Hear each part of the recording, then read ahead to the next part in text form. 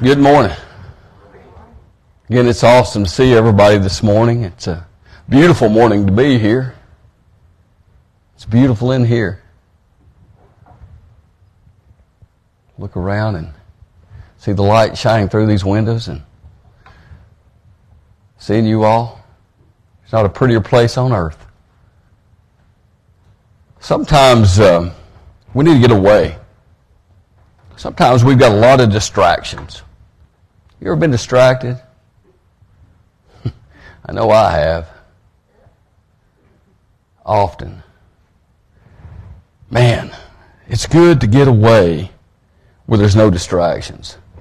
Monday I had less of a distraction than normal.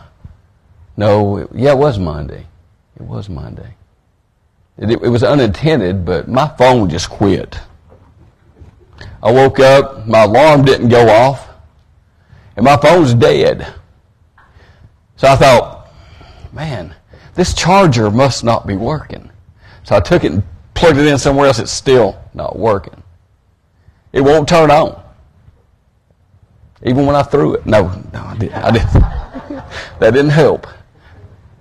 But no matter what I did, it didn't turn on. So I took it to work with me, and it's still just dead. Completely dead. All I had to worry about that day then was teaching, which is rare because, man, I need my phone. I mean, a lot of people call and depend on. My mama said, I've got things going on. I need my phone. But I did without it. For a whole day. Facebook kept going. Other things kept going. Now, I did get a new phone that evening, and my old phone still has not turned on. But, man, it was nice. Even though I wasn't experiencing the niceness then, it was nice just to be able to focus. Just be able to focus on the job at hand. Often in the Bible, we read about times that people were led to a mountaintop. And sometimes we wonder why they're led to a mountaintop. God's presence everywhere. We don't have to go to a mountaintop. But when we go to the mountaintop, we leave all the distractions behind. And then we can focus. We can focus on why we're there. And usually why we're there is to focus on our Lord and Savior, where there's no distractions. Matter of fact, if you go to the mountaintop, you probably don't have self-service anyway. You can just be with the Lord. You can see what He has in store for us when it's just you and Him. The story I'm going to read here in a moment out of Matthew, there were more than one person there, but it did happen on a mountaintop. And I've said several times, you're probably going to get tired of me saying that I truly believe in learning. The more senses we get involved, the better we learn. If we hear it, if we see it, if we touch it, if we can do something with it, all those things make it real to us. This morning as I read the account of the transfiguration of Christ, I want you to count how many senses are named in this one scripture. And I want you to think about the times that you need to get away to a mountaintop, away from distractions, and how the Lord speaks to you.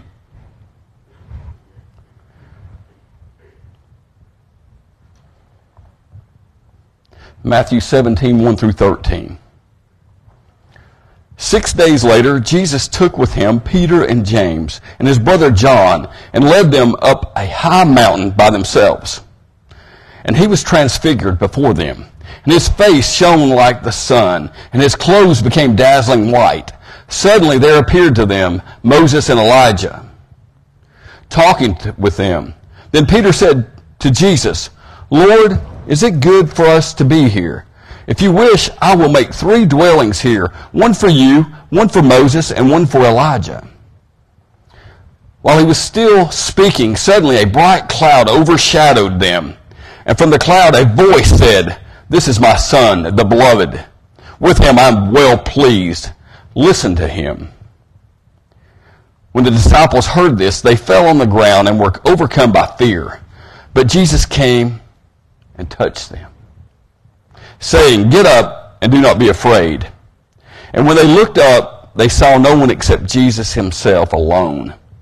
And they were coming down the mountain. Jesus ordered them, Tell no one about the vision until after the Son of Man has been raised from the dead. And the disciples asked him, Why then do the scribes say Elijah must come first? He replied, Elijah is indeed coming and will restore all things.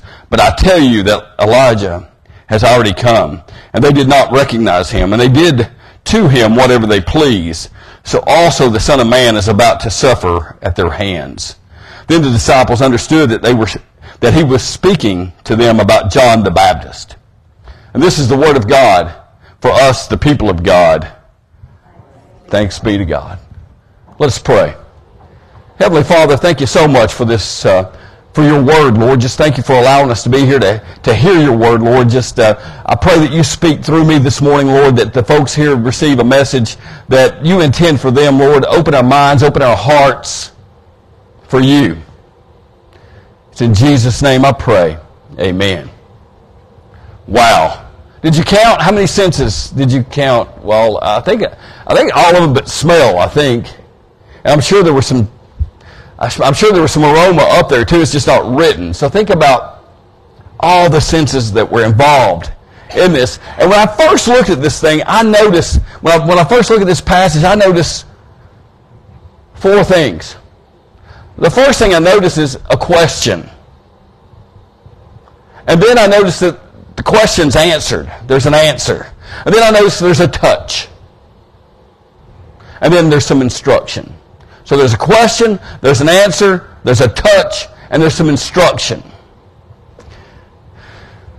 And this morning, just like God was speaking to the disciples there, He's speaking to us today. This passage is so important when we want to answer the question that's being asked. And the question that was being asked in that day is, who is Jesus? Who is Jesus?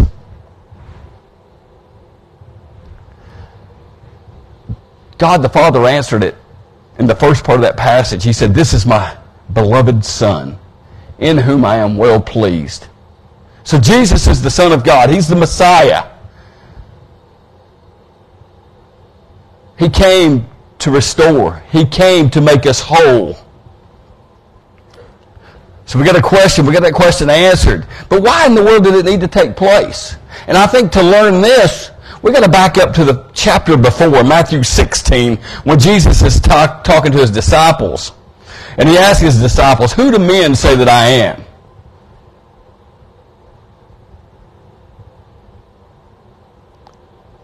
Who do men say that I am? And they said, some say John the Baptist, some say Elijah, others Jeremiah, one of the prophets.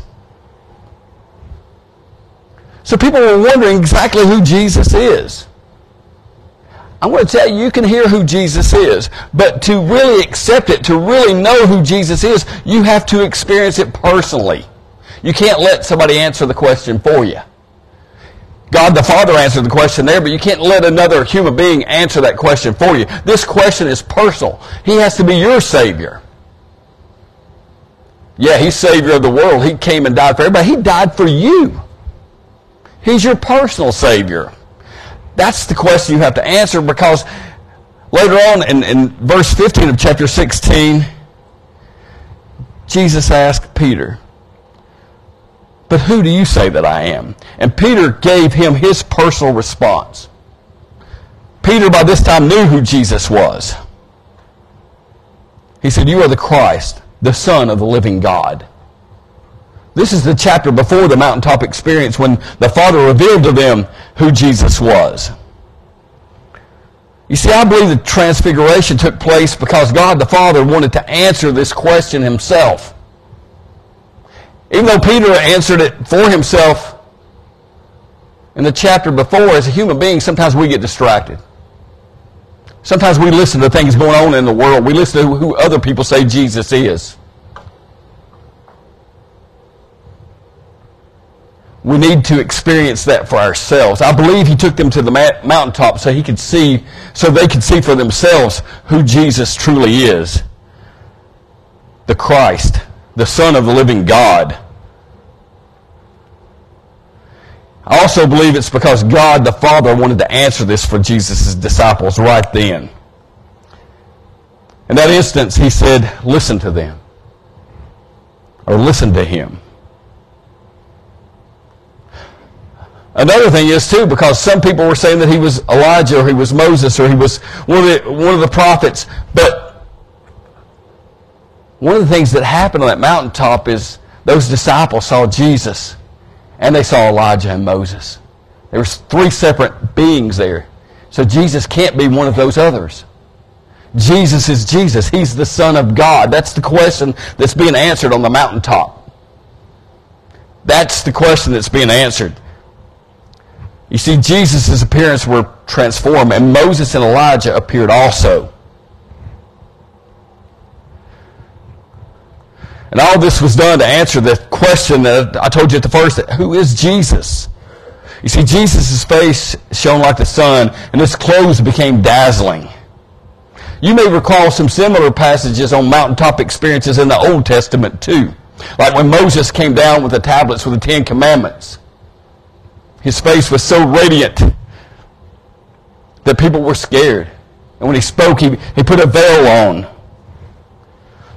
I'll read from Exodus 34. When Moses came down from Mount Sinai with the two tablets of testimony, holding the Ten Commandments in his hands, he was not aware that his face was radiant because he had spoken with the Lord.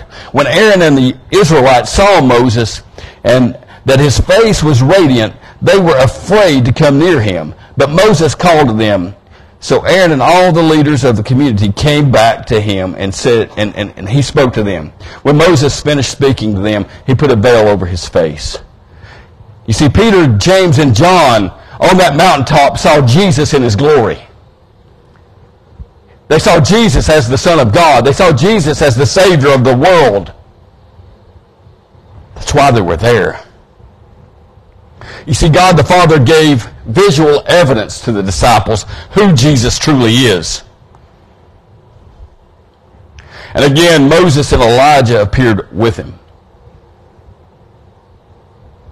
And then suddenly, Moses and Elijah were not there anymore. The disciples were scared. They went face down.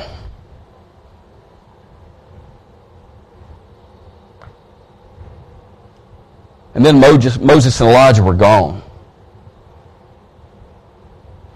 Who is Jesus? Who is Jesus? You see, I think Moses and Elijah were there to represent the old covenant. And there's a new covenant now, and Jesus is there to represent that new covenant.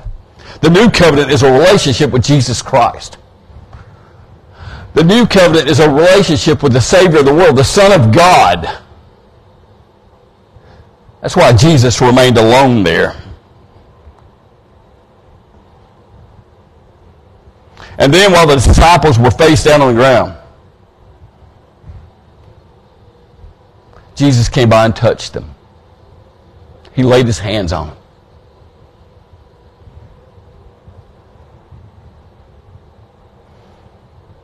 They were terrified, face down, but Jesus came and touched them and said, "Get up."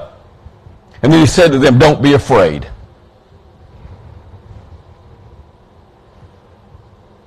He touched them. Have you felt the touch of Christ? Do you have that relationship with Jesus Christ? And again, when they looked up, they only saw Jesus. No distractions. Just Jesus. Wow. If that's not a mountaintop experience, I don't know what is. Have you been touched by the Savior? It's interesting. that when God the Father spoke, He simply said, "This is my beloved Son, in whom I'm well pleased." Listen to Him. Listen to Him. There's the commandment that's in there. There's the instructions. Listen to Him. Who is Jesus? See, God the Father answered it on that mountaintop that day. Jesus is the Son of God. Jesus is revealed to the disciples as the Son of God. And what they saw 2,000 years ago is still relevant today.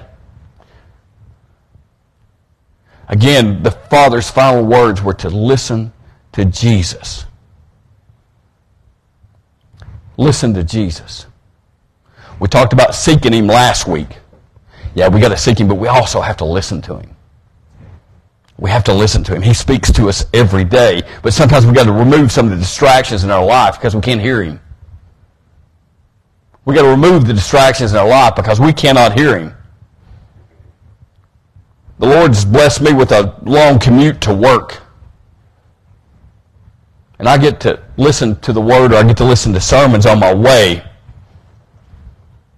There's no distractions. I'm not a very good driver anyway, whether I'm listening or not. But you know what? Monday morning, I didn't even have the distraction of the podcast going.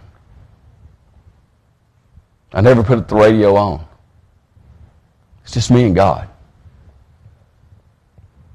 I didn't even notice the other, how many going up the interstate. You know what? I think the Lord did that on purpose. Because there were some distractions going on Monday. I needed to be alone. And for that 35 minutes or so, I was alone, just listening.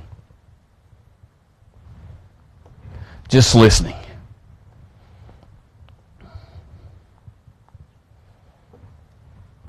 In John 14:6, Jesus says, "I am the way, the truth, and the life. No one comes to the Father except by me."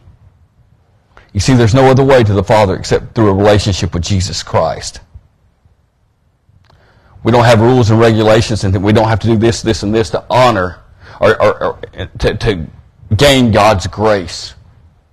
It doesn't mean we're not supposed to follow His commandments. It doesn't mean that we're not, but you see what? We're human beings.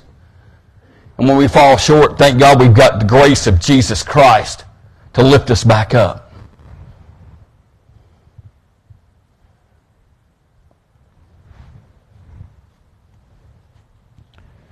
You see, it's not about the rules. It's about the touch. It's not about the rules. It's about whether or not you've been touched by a Savior.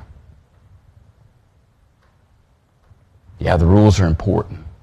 But when we fail, if we haven't been touched by the Savior, then we're in despair. But when we fail and we have been touched by the Savior, we can rely on His perfect grace and His perfect love and His perfect strength to pick us back up. You see, we're not perfect beings. But praise the Lord, the Father sent a perfect Savior. Who do you think Jesus is? Who do you say Jesus is? Again, that's a question. It's a personal question. It's a question you have to answer on your own. I can tell you who He is, but until you experience it, until you get on that mountaintop and you listen and you hear His voice and He touches your life, you won't know what I'm talking about. Have you been touched by Him? Have you been touched by Jesus Christ? And are you listening to Him? Again, the only instructions that the Father gave that day was to listen to Him. Who are you listening to today? There's plenty of places to get distracted. There's plenty of things going on that you can listen to. But God the Father says, listen to Jesus. Are we listening? If you believe what God the Father said, then I challenge you in this. To listen to Jesus. And it may come, His words may come while you're having your devotion It may come in your prayer time. It may come when you're driving down the road. But listen. He's speaking. He's speaking to you now. Again, my challenge is to you. It's the same challenge that the Father gave the disciples. Listen to Him. If you're here today or you're listening online and you've never experienced that personal touch from a Savior, I pray this morning that you fall face down and you allow Jesus to touch your life today. And you listen to Him and you realize that He came for you. He suffered and died. He lived a perfect life and He rose again for you. That's what Jesus is telling you. Let me pray. Heavenly Father, thank you so much for the transfiguration, Lord. Just thank you for this passage, Lord. Thank you for packing so much in these few verses, Lord, that we're instructed just to listen to Christ. Lord, I pray that each person here, each person listening, Lord, they just open their hearts up to you. Lord, where they can receive that touch that only comes from a perfect Savior.